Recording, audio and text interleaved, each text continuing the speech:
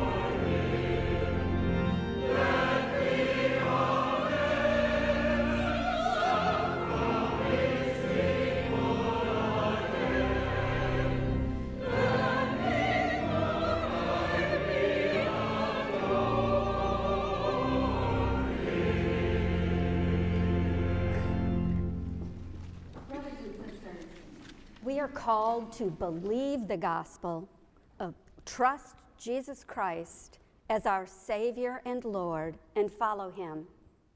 Part of following him is recognizing when we fall short and confessing our sins to God. We confess our sins corporately together, as the people of God have done since the time of our Old Testament ancestors. As we do this, it reminds us to confess privately as well, and to believe and receive the grace, mercy, and forgiveness of our Heavenly Father, who loves us with an everlasting love. So let us confess together. Merciful God, we confess that we have not loved you with our whole heart. We have failed to be an obedient church. We have not done your will. We have broken your law. We have rebelled against your love. We have not loved our neighbors, and we have refused to hear the cry of the needy. Forgive us, we pray. Free us for joyful obedience. Through Jesus Christ our Lord. Amen. God hears our prayers. He loves and values us. He forgives what is past and calls us to new life as disciples of his Son, Jesus Christ. In Christ, we are freed to begin again, to rebuild our relationships, and to live in joy. Friends, believe the good news of the gospel.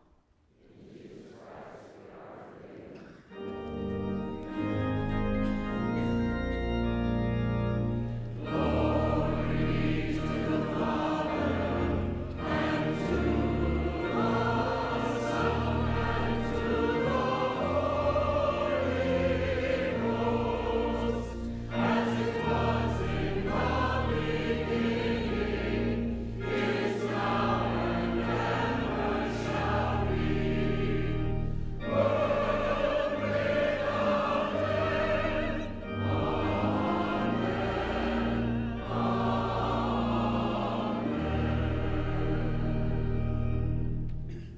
And now, with believers across the globe and down through the ages, let us state what we believe using the words of the Apostles' Creed. I believe in God the Father Almighty, maker of heaven and earth, and in Jesus Christ, his only Son, our Lord, who was conceived by the Holy Ghost, born of the Virgin Mary, suffered under Pontius Pilate, was crucified, dead, and buried. He descended into hell. The third day he rose again from the dead. He ascended into heaven and sitteth on the right hand of God the Father Almighty. From thence he shall come to judge the quick and the dead. I believe in the Holy Ghost, the Holy Catholic Church, the communion of saints, the forgiveness of sins, the resurrection of the body, and the life everlasting. Amen. And now, in the love of Christ, let us turn and greet our neighbors. Good to see you.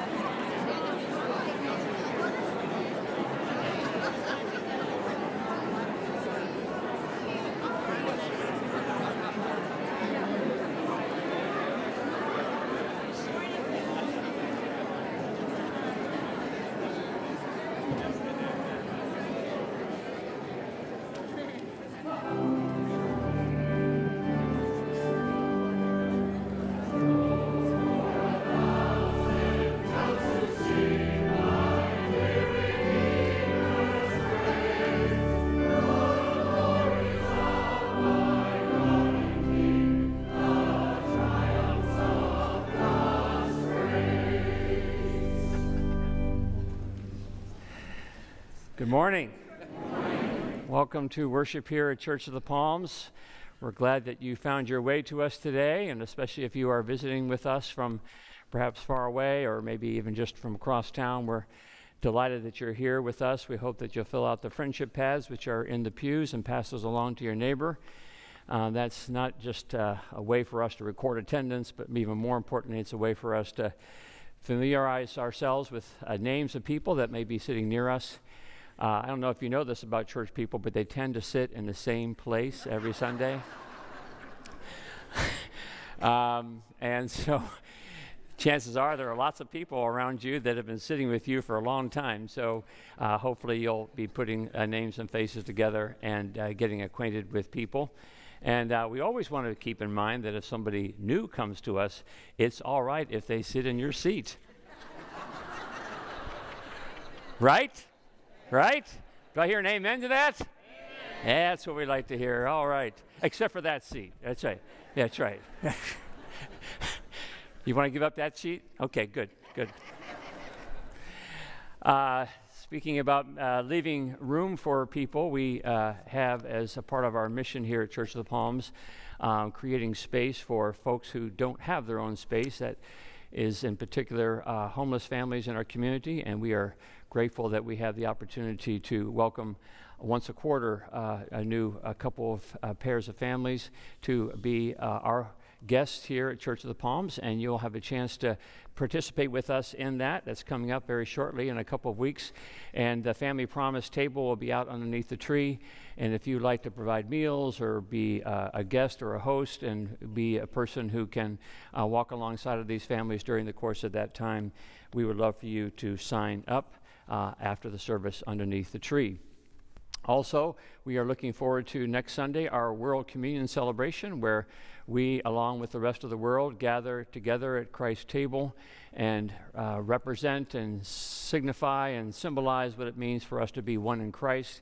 And we do that with a parade of nations, and many of you are familiar with this, where we invite people to put on the garb of other cultures and other nations to signify what that all means. And we would love for you to volunteer for that. You don't even have to worry about getting the garb. The garb is out there underneath the tree, and we would love for you to participate with us next Sunday by being a part of that parade of nations. So go out underneath the tree after you've signed up for Family Promise, ask for a particular garb of a particular nation or culture, and we would love for you to participate with us in that way.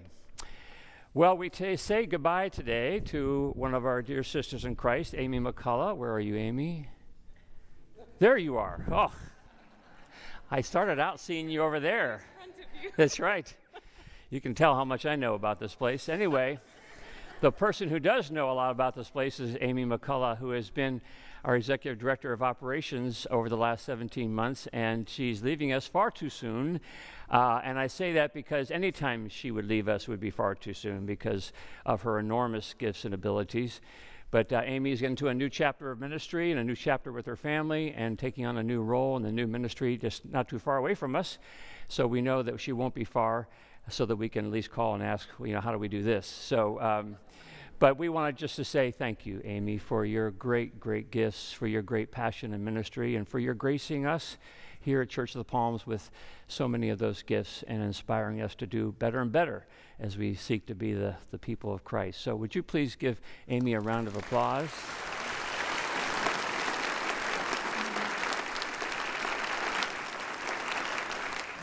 Thank you so much.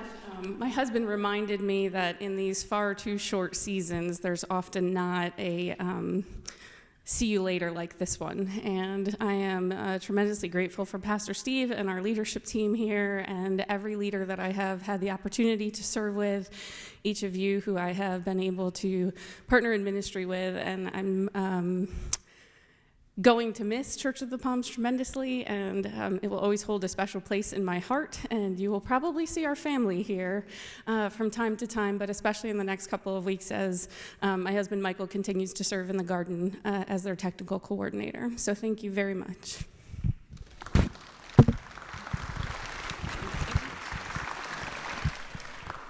And you'll be able to find Amy and family out underneath the tree afterwards, and please make a point to greet her and wish them all God's blessings.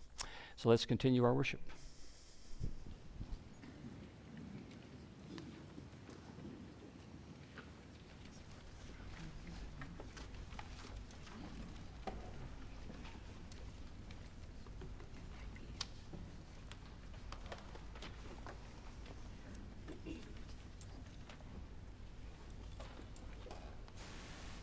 Let us pray.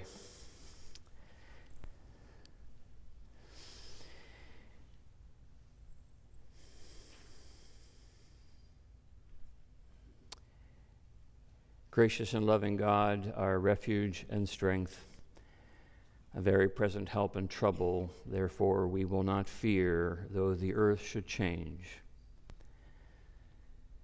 Lord, it feels in so many ways as if the earth is changing. Many of those things we have held fast to in our society and culture feel as if they are crumbling. Institutions that we once believed upheld the common good feel as if they are failing us. Discourse has become corrosive. Lines drawn, shouting has replaced speaking, and no one seems to be listening anymore. Everybody thinks that they're right. Humility has grown as scarce as diamonds. Justice, any interest in justice seems to fall by the wayside. And the psalmist says that we will not fear, but we confess to you that often we are afraid. We are disappointed, we are worried, we are discouraged. And we don't even know how to talk about it, out of fear that we might be labeled or shouted down or at risk of losing a friend. Yet you are our refuge and strength, says the psalmist, a very present help in trouble. And so we assemble in this place, praying that somehow we might be quiet enough, still enough, humble enough to allow you to speak your word. For in the beginning was the Word, and the Word was with God, and the Word was God. And in him was life, and the life was the light of all people. Lord, give us your word. Give us your light. Give us your life. Speak a humbling word to your people. Take us off our platforms and podiums and soapboxes and sit us at the feet of the teacher Jesus. And let us hear a word. Speak to us of peace, of grace, of love, of mercy, of justice.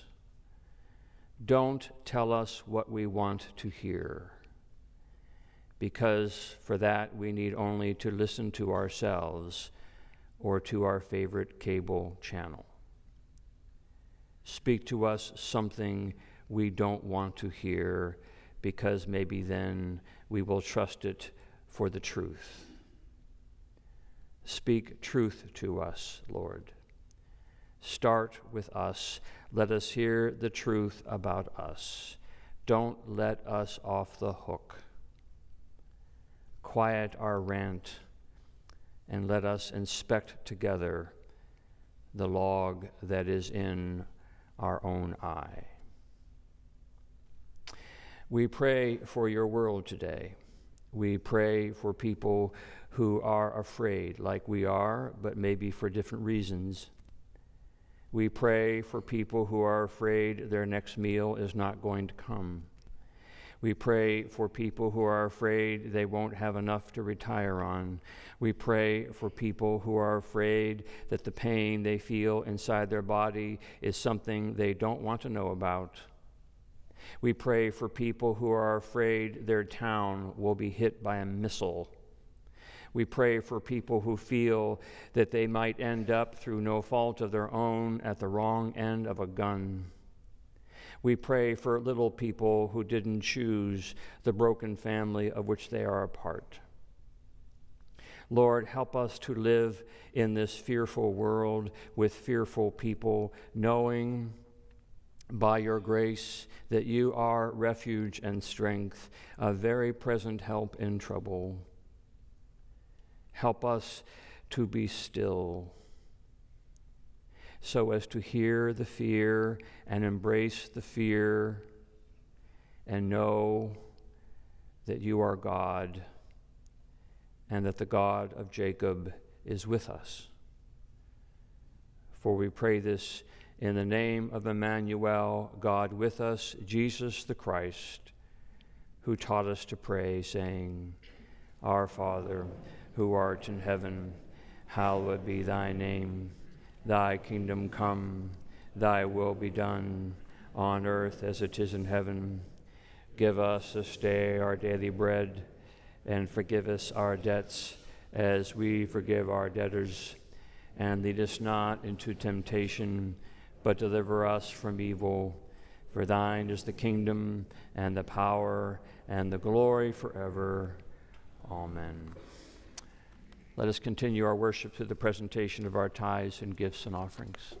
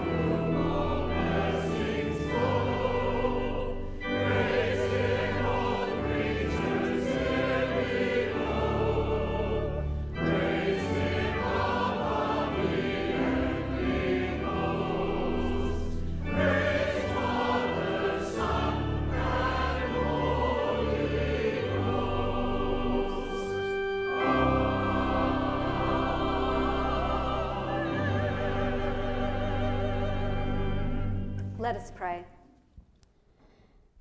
O God, we give you thanks for the privilege of being able to give back to you just a portion of the gracious gifts that you have given to us. We pray that you would accept these gifts from our hands and that you would bless them and multiply them for the furthering of your kingdom, and so that people all over the world will hear that there is a God who loved them so much that he gave his only begotten Son.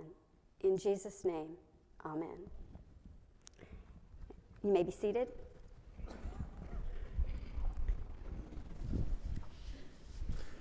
I'd like to invite all the children to come forward for the children's moment and our Bible presentation. All right, it's an exciting day again, especially for third graders. Today is the day that we get to come sit. Yeah, that's great. Perfect. Today's the day we get to give our third graders their very own Bible. So come on up. There's lots of space. The Bible is a really special book. In it, you'll find God has lots of stories about how he does his work in the world. But here's the most important thing. When we read the Bible, we encounter God. Okay? We listen and we learn, and sometimes we find out stuff that we change our mind on throughout our journey in the Bible. But the most important thing to always remember is this: when we read the Bible, it's how we meet with God. It's like setting an appointment with God. We get to get an appointment with God when we listen and read our Bibles. He's right there with us. We can hear God in his word. So our hope and prayer is with the Bible. This will be the beginning of a journey, a lifelong relationship that you will have with your Lord and Savior. So, if you are in third grade, could you please stand up? Okay, I'm going to have you line up right here for me. And I'm going to ask that you would say your name really loud as we hand you God's word. And have us stand right here. Line up. Thank you. Great. Come on down. Perfect. All right. And Pastor Steve will hand you your Bible. Eric, you can say your name for me. Eric? Eric Nelson. Great. Thank you. All right. Here we go. Trey Jones. Trey Jones. Clara Polishek. Chloe Miller. Moxie Bonifield. Great. Let's slow down here. Moxie? Sorry. Anna Buckmeyer. Camille Wright. Yes. Brian Stone. Nathaniel Herod. Great. So many. Now, what I'm going to ask you guys to do, if you would repeat after me before, and then Steve will pray for us. Okay. I receive this Bible as God's word for me. I will strive to know and understand it. And through it know God. May it shape my character. Penetrate my soul. Direct my decisions. Shepherd my heart. Be a beacon of truth. And lead my life. Okay, so after Pastor Steve prays for us, we'd like to remind the parents to leave with us. We have a little parent meeting with the kids and the students. So, okay, let's pray. Lord, thank you because you love us, and thank you because you give us your word. You help us to understand who you are through your word, the Bible. We are grateful, Lord, that you give us this wonderful text of Scripture through which to understand your ways so that we can live your ways in our life. Lord, I pray that you will be with each of these third graders as they have their very own Bible now, and we pray, Lord, that you will allow them the time and the grace to open it and to encounter it, to experience it. And we pray, Lord, that through it they will come to know more deeply who you are, how much you love us, and how much you wish for us to be that beacon of light in the world. So, Lord, bless them and keep them, and may you speak to them through your word that they may truly know how they are your children. For we ask it in Jesus' name. Amen. Okay, you can all head off to Children's Church.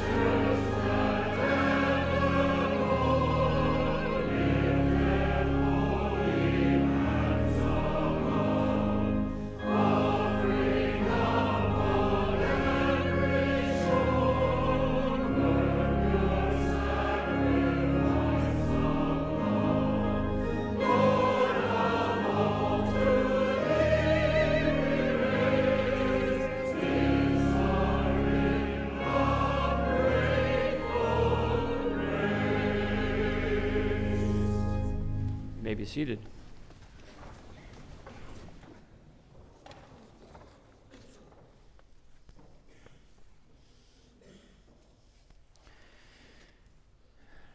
So we handed out these Bibles this morning to our third graders, and it would be a wonderful testimony to these young children if you and I were to find a way by which the Bible was a regular part of our lives so that we truly could live out together as the family of faith what it meant to be people of the Word. And we provide you a way to do that, and it's in your bulletin on page 7. And many of you obviously have seen this, and you certainly have been introduced to it, but we continue to encourage you to do it. We are, as I said, walking through the Bible and taking our look at the great story of God from the beginning to the end.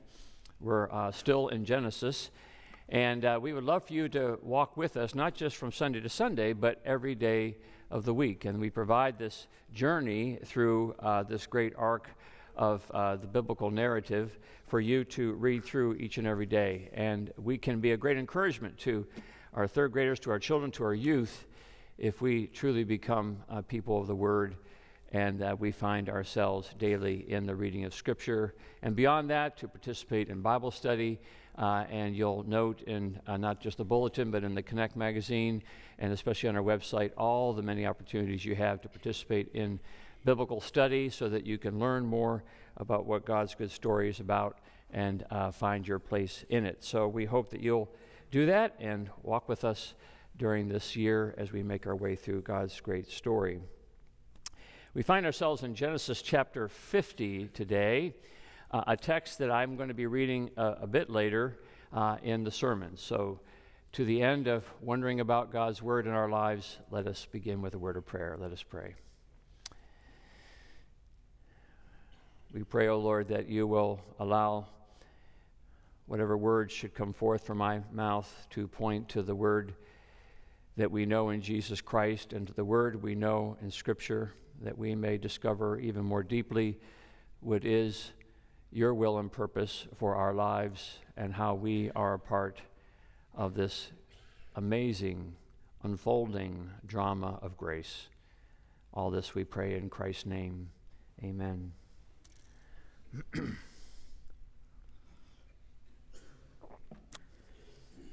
Last week we talked about family trees and how within every family tree there are these boxes and lines that stem from the boxes that indicate human beings and our relationships. Inside every box is a human soul with all of its intricacies, its hopes, its dreams, its disappointments, its failures, its successes. And every line that stems from each of these boxes is a relationship that we have. And every relationship has its own measure of hate and love and indifference and hurt and healing and loyalty and betrayal. It was a tree like this, we talked last week, it was a tree like this that Abram and Sarai had been promised, and it's a tree that Abram and Sarai prayed for. And as with many things, be careful what you pray for. Case in point, later in Genesis, we learn about the family of Jacob.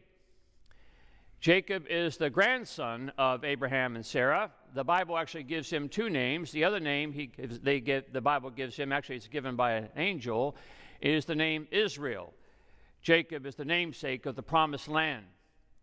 Jacob is somewhat of a scoundrel, and he manages as a young man to tear his own family apart by deception and selfishness.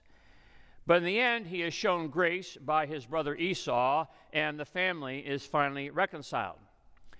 And so in turn, Jacob has his own family, 12 sons, and beginning in chapter 37, we hear the story of Jacob and his 12 sons. And it is not a pretty story. When you read the story of Jacob and his sons, it is like watching a train wreck in slow motion. It is like watching one of those suspense movies, where it seems so clear what these characters should not be doing, but they're going to go ahead and do it anyway. What dark rooms they should not go into, but they're going to go into it anyway.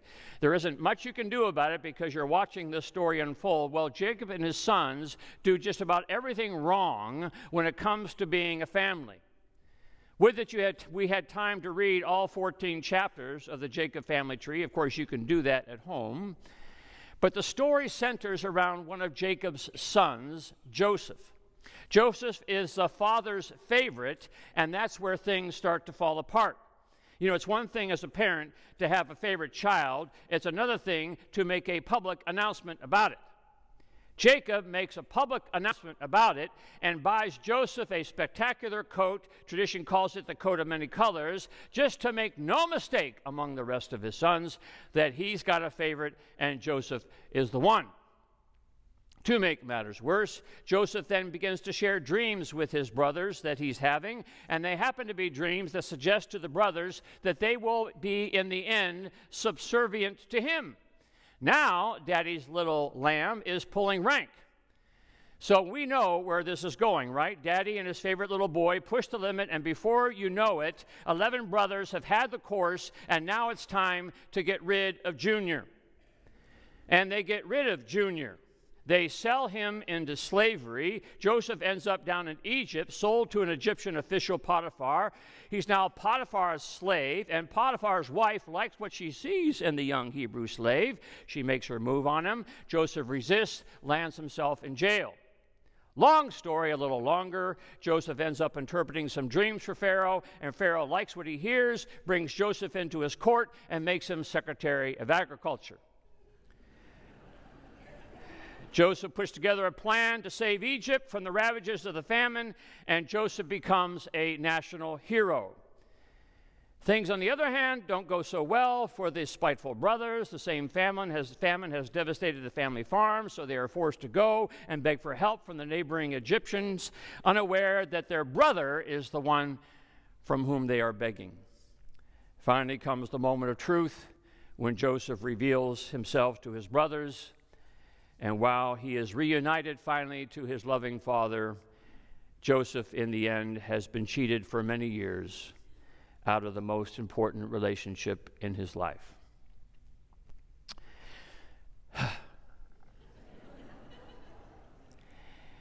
I suppose if you've ever wondered about your own family, wondered over some of the broken, dysfunctional pieces of your family tree, you might find some solace comparing your tribe to Jacob's tribe.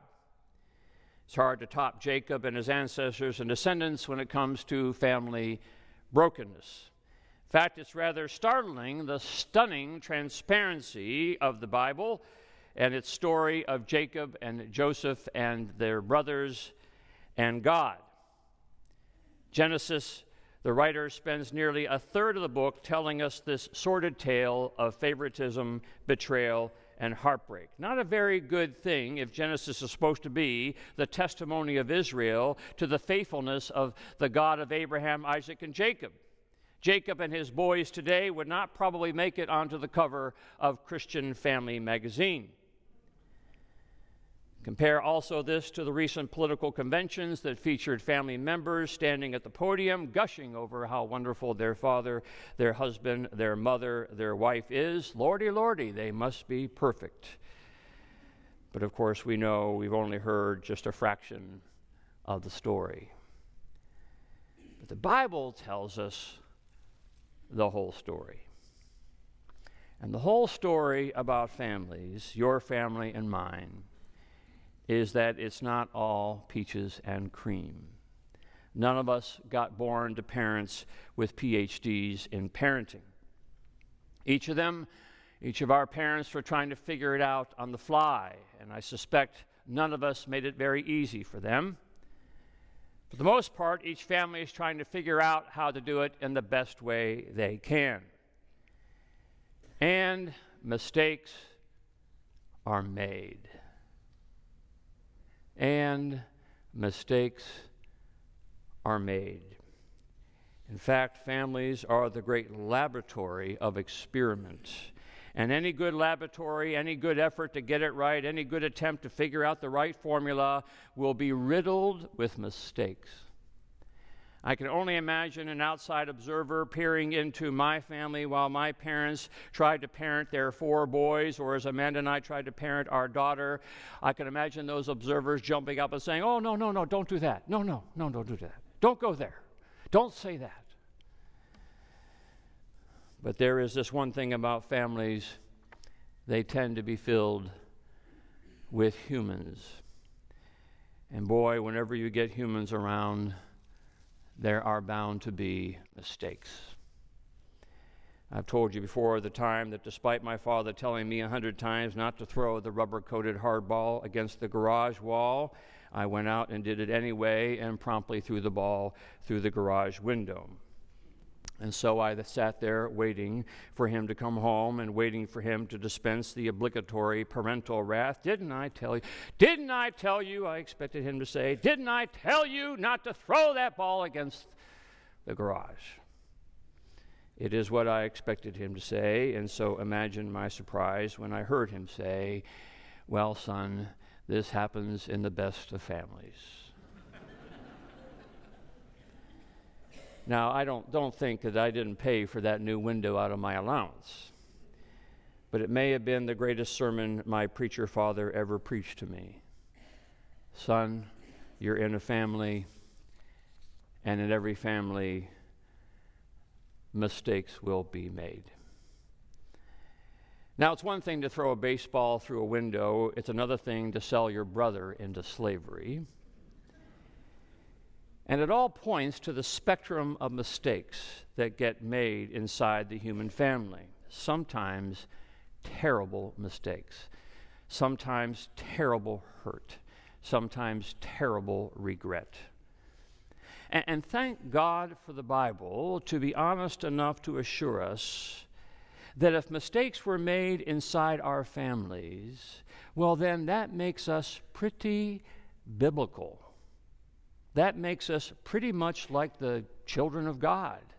That makes us pretty much a part of God's story.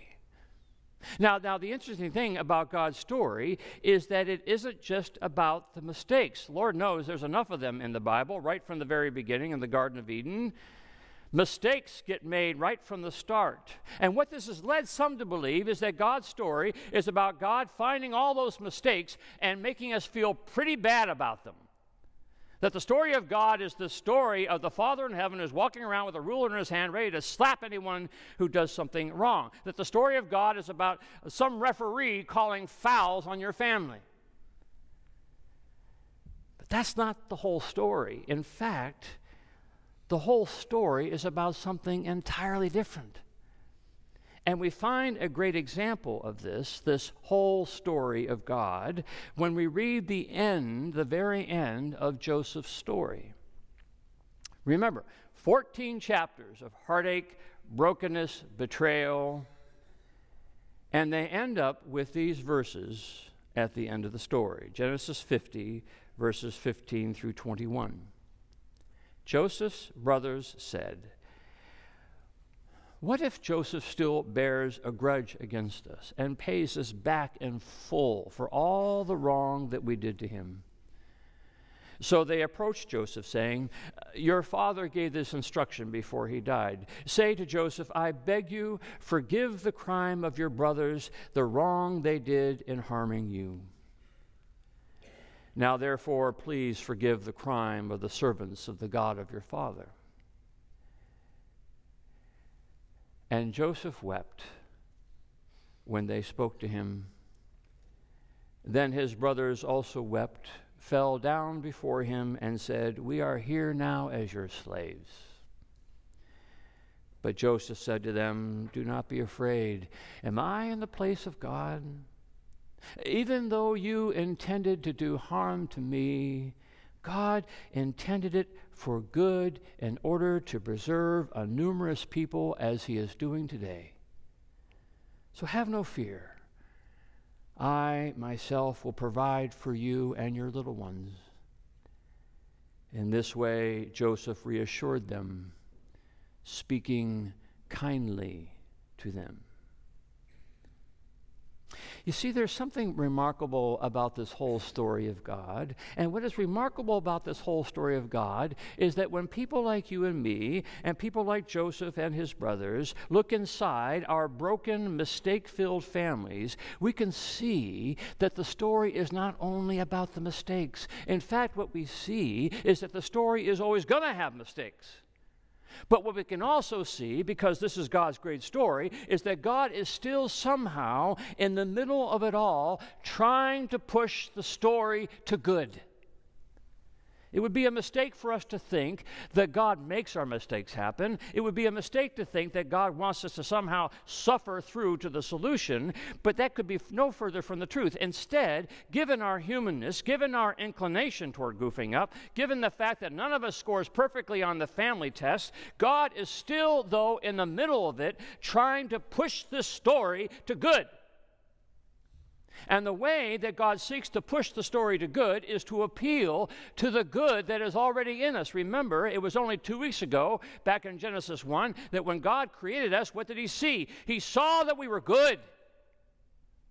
And that's always going to be the case. God is always going to see, through God's loving eyes, the good in you and me. And when we know that God is always going to see, through his loving eyes, the good in us, well, then that's the chance to see then what role we can participate with in this loving story, what role we can play in helping the good Lord push this story forward. God is always appealing to the better angels of our nature. Amanda and I went to see the movie Sully last weekend. Some of you probably have seen it. I can talk about this movie because we all know how it's going to end.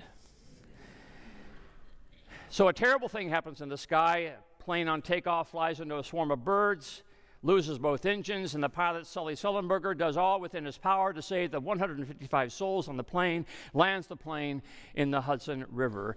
But that's not the end of the story.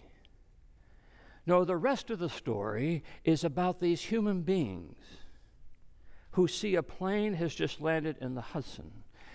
And they have minutes before the story comes to a really bad end. And so what do? They do what's inside them to do.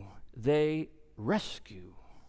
They pilot their boats to the wreck. They throw lifelines. They dive into the freezing water because the failed engines and the ditched plane is not going to be the end of the story. It is within us to always push the story to good.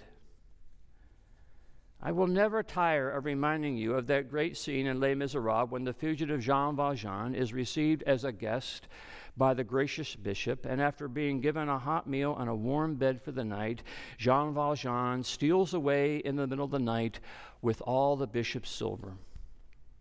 And when he's caught and dragged before the bishop to be identified for final condemnation, the bishop embraces the fugitive and pushes the story to good, and tells him that in his haste to leave, he forgot the silver candlesticks.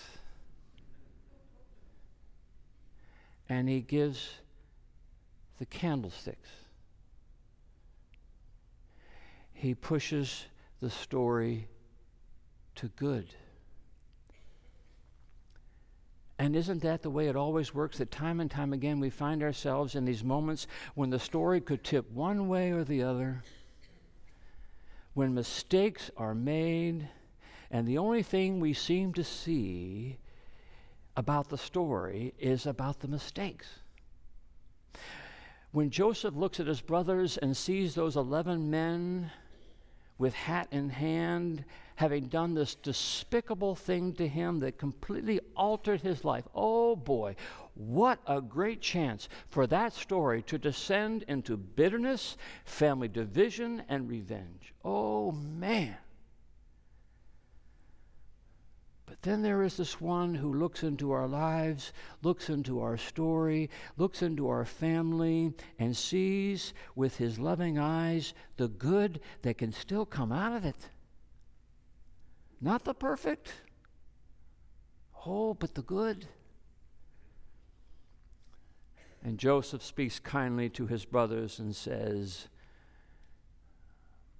"You intended harm, but God always intends good." Do you remember that little poem, often attributed to Mother Teresa, but actually it's the words of a Brooklyn-born educator named Kent Keith? It's a poem called The Paradoxical Commandments, and they did in fact hang on the wall of Mother Teresa's children's home in Calcutta. And a part of it goes like this: people are illogical, unreasonable, and self-centered. Love them anyway. If you do good, people will accuse you of selfish, ulterior motives. Do good anyway. If you are successful, you will win false friends and true enemies. Succeed anyway. The good you do today will be forgotten tomorrow. Do good anyway. People really need help, but may attack you if you do help them. Help people anyway. Give the world the best you have, and you might get kicked in the teeth. Give the world the best you have anyway. I don't know what is inside your story. I don't know what mistakes have been made. I don't know the depths of your disappointment. But it doesn't have to be the end of the story. God is in there somewhere. God is in you somewhere. And if it's God's story, then the push will always be to the good.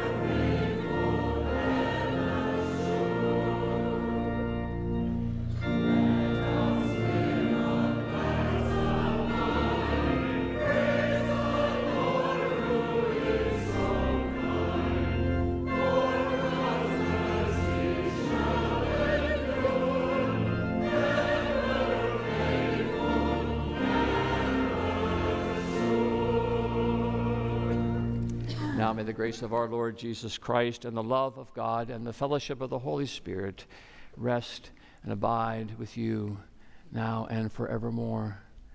Amen.